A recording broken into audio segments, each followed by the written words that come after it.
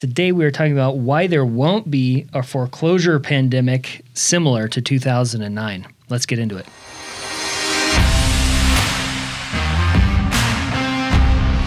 Thank you for joining us. So today we're going to go over why there's not going to be the flood of foreclosures that we think we're going to see compared to the 2009 crash, which we have Tom in here to talk about, who lived through it in the professional sphere, which I know was a very difficult time for professional real estate agents and people who have even been in it as long as you had.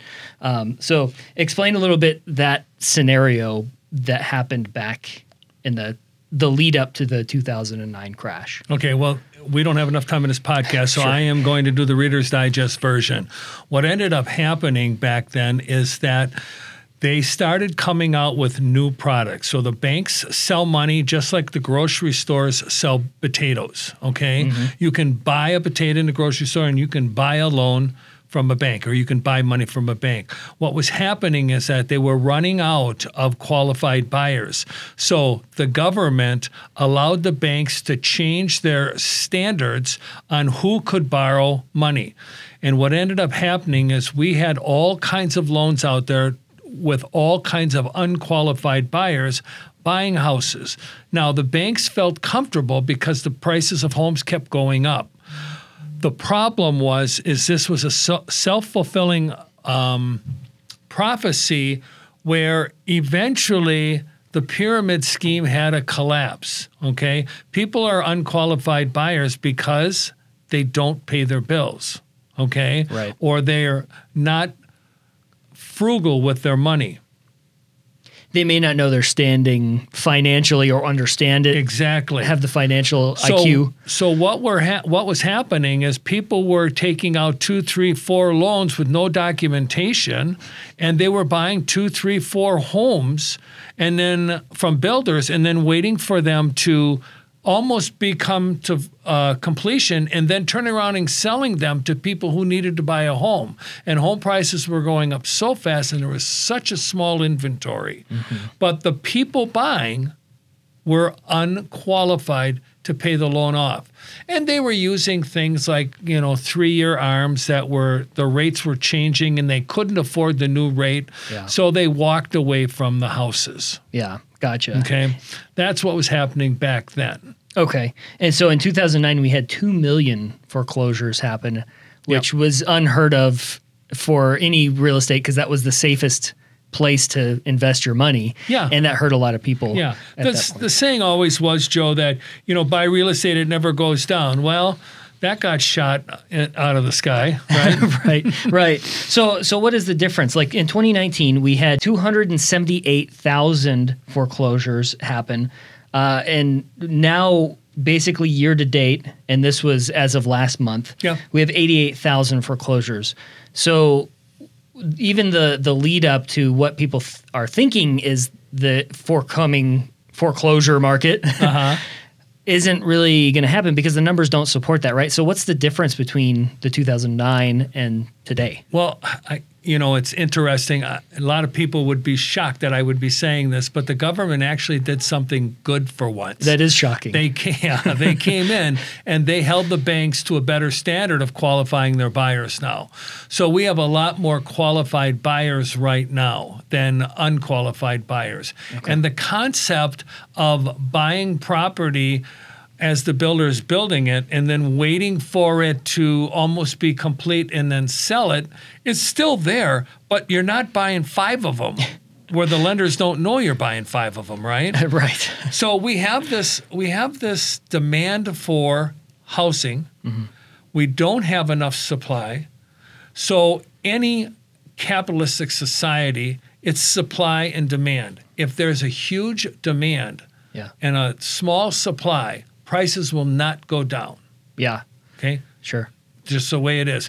What the federal government's trying to do is slow down the demand by raising interest rates currently. Mm-hmm. Okay? Mm-hmm. But we still don't have enough houses on the market. So we're going to have pressure right now of still pushing house prices higher, but not to the craziness that we had in 2019, 20, and 21. Right. And, in 22, it started to taper off. But here's why people aren't going to be foreclosed upon. Because their house price is probably 60% higher than it was when they bought the house. Sure. So they're not going to get foreclosed on if they run into some hard times. Let's say they're working for a company and like a tech company, they're getting hit pretty hard right now, and they get laid off and they don't make enough money to make the mortgage payment. They're able to sell their house for a profit, take the equity in the house out, put it in the bank, and go rent. Yeah. Now, there is the concept of rental prices going up. What we've seen is a lowering of rental price increases recently. We're starting to see builders build rental houses. So in other words, instead of building new houses for people to buy, they're building new houses for people to rent. And I believe the statistics were last year, they were like 6.5%. This year, they were 12.5%. And next year, they expect them to be almost 20% of the houses being built, new houses being built, are being built for renters. Okay. Okay? Gotcha. So people who can't afford to buy a house, but they could have maybe afford a $2,200 payment at a 3% interest rate. Right. Right? Right. So we only have 88,000 foreclosures in the year 2022. That is the lowest that I can remember, and I've been in this business for over 40 years. Sure. Okay? Sure. And again, the reason being is there's so much increase in the value of the properties that a foreclosure usually isn't in the works. Now, it could very well be that just uneducated people in real estate, and that's all I mean is uneducated real estate, get behind it and they don't realize that they can sell their house and walk away with profit. They just don't pay the bank, and then eventually the bank forecloses. The money that is over, they have to give back to the owner of the house. The bank just satisfied the underlying debt and all the penalties. Right. But it needs to be in our industry a concentrated effort by real estate agents and real estate companies to go out and educate the consumer that don't walk away from your house now. It's worth a lot more. Hey everyone, we want to interrupt this episode to let you know that we are a Keller Williams Southern Arizona franchise. We are also realtors practicing equal housing. Now let's get you back to the podcast. Yeah. So, so what you're saying is there might be some confusion as to what foreclosure actually is, because someone may get upside down on the home.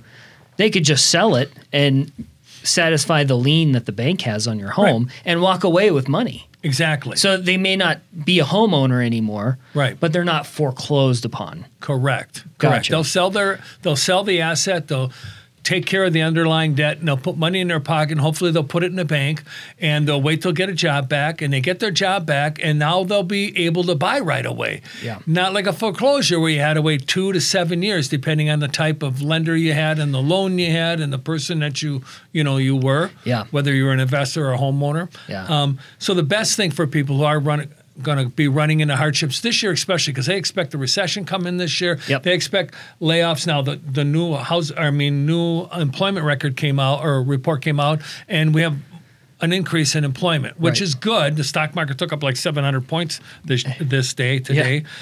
But eventually we're going to start seeing layoffs. And eventually people will probably not be able to make their mortgage payments. Okay? Right. And in that case, it's incredibly important for them to understand they have so much equity in their home. They should sell the home, take the money, go rent, keep their credit clean. They get back in employment. They can go back into the purchasing market. And quite honestly, if you sold your house now, all right, and you had a rent for a year, you're probably going to come back into market at about a 4.5% to 5% interest rate. Right. Versus a 6.5% or 7% that some people are still fearing it may bounce up to and stay. I don't personally believe that. I believe that rates are going to start slowly coming down, and we should be in the 5s by the middle of the year. Okay. Okay. And another program that was instituted, a lot of lenders already had this. However, the government sort of backed the forbearance program. And that is basically you're deferring the payments to tack on to the end of your loan.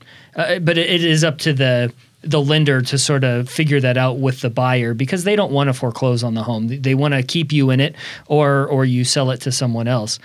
They would much rather have that than have an empty asset sitting there that is stigmatized as a foreclosure. And, Absolutely.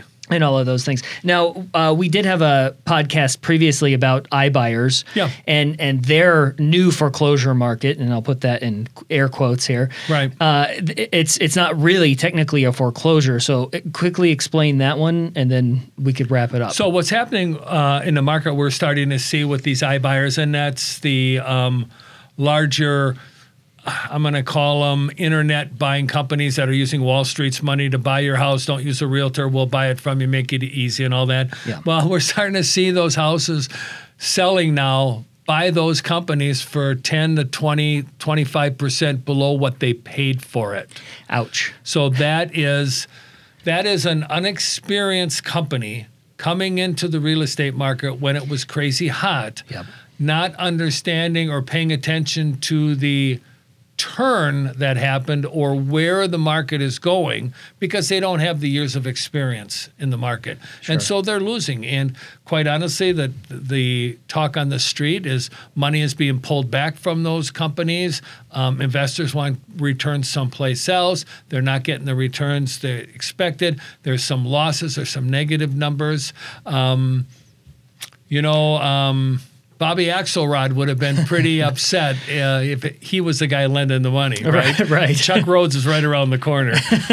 Yeah, exactly. Yeah. So that's basically the investors are calling the note in, even though it was bought with cash. It's an asset owned outright. The investors are calling in saying, hey, we need a return here, and we're not getting it because the market is now sort of shifting into a more neutral market. Yes, exactly. Getting back to what we call a normal market. Right. Right? Where the houses are on the market for 3 months. Yes. Not 3 hours. People, I don't think, realize that that's a normal market where it's 3 to 5 months where it takes that long to see an offer. And, that there's a lot more negotiating back and forth that happens rather than one side sort of dictating what happens in the transaction. Yeah, and so. I'll tell you, Joe, 40 plus years in this business, 45 years in this business, it's nice to see where the buyer doesn't have to accept no home inspection contingency, no appraisal contingency. Yeah. As a homeowner and an investor, it was nice for a while when you were on the selling side. Absolutely. It was brutal. And in my opinion, a little unfair. I know that's a 4-letter word, fair, because it depends whose ox is getting gored. Sure. But as a real estate agent, it was really hard to watch families that wanted to try and get into the home ownership market and couldn't. Yeah. Because cash buyers, investment buyers were out there beating them out. Right. And our job to protect our buyers was really sort of the rug was taken out from underneath of us to help protect them. And that was what it took to get under contract on the house. And it was tough because we would have to tell them, we don't think this is a good thing for you to do, but this is going to be the only way for you to get the house. You got to make the choice. You want to postpone buying the house and wait for this market to settle down, or do you want to pull the trigger now? Yeah. Right? And a lot of them were concerned that if I don't pull the trigger now, the price of the house could be another 20% higher. So I'll take the house that has, a broken window, or maybe the roof needs to be repaired or something like that.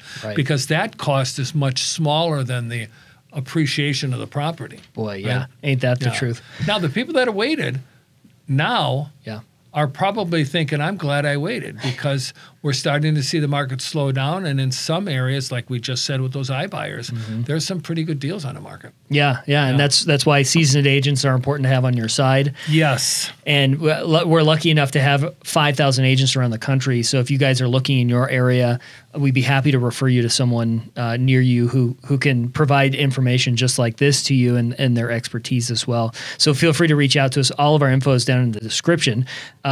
Feel free to follow our podcast too if you found any of this information valuable to you. We look forward to on the next ones and appreciate, Tom, your expertise on this, though. You got it, Joe. Thanks for joining us. Happy New Year. Happy New Year to you, too. So thanks a lot, guys. See you next time. Thank you for listening and watching the Nitty Gritty of Real Estate podcast here with the Tom J. Krieger team of Keller Williams, Southern Arizona. If you are interested in buying a home, selling a home, or even investing in real estate, we have 5,000 agents across the country that we can connect you to. If you need any free resources, feel free to check out our website at www.thetjkteam.com. We hope you have a great day.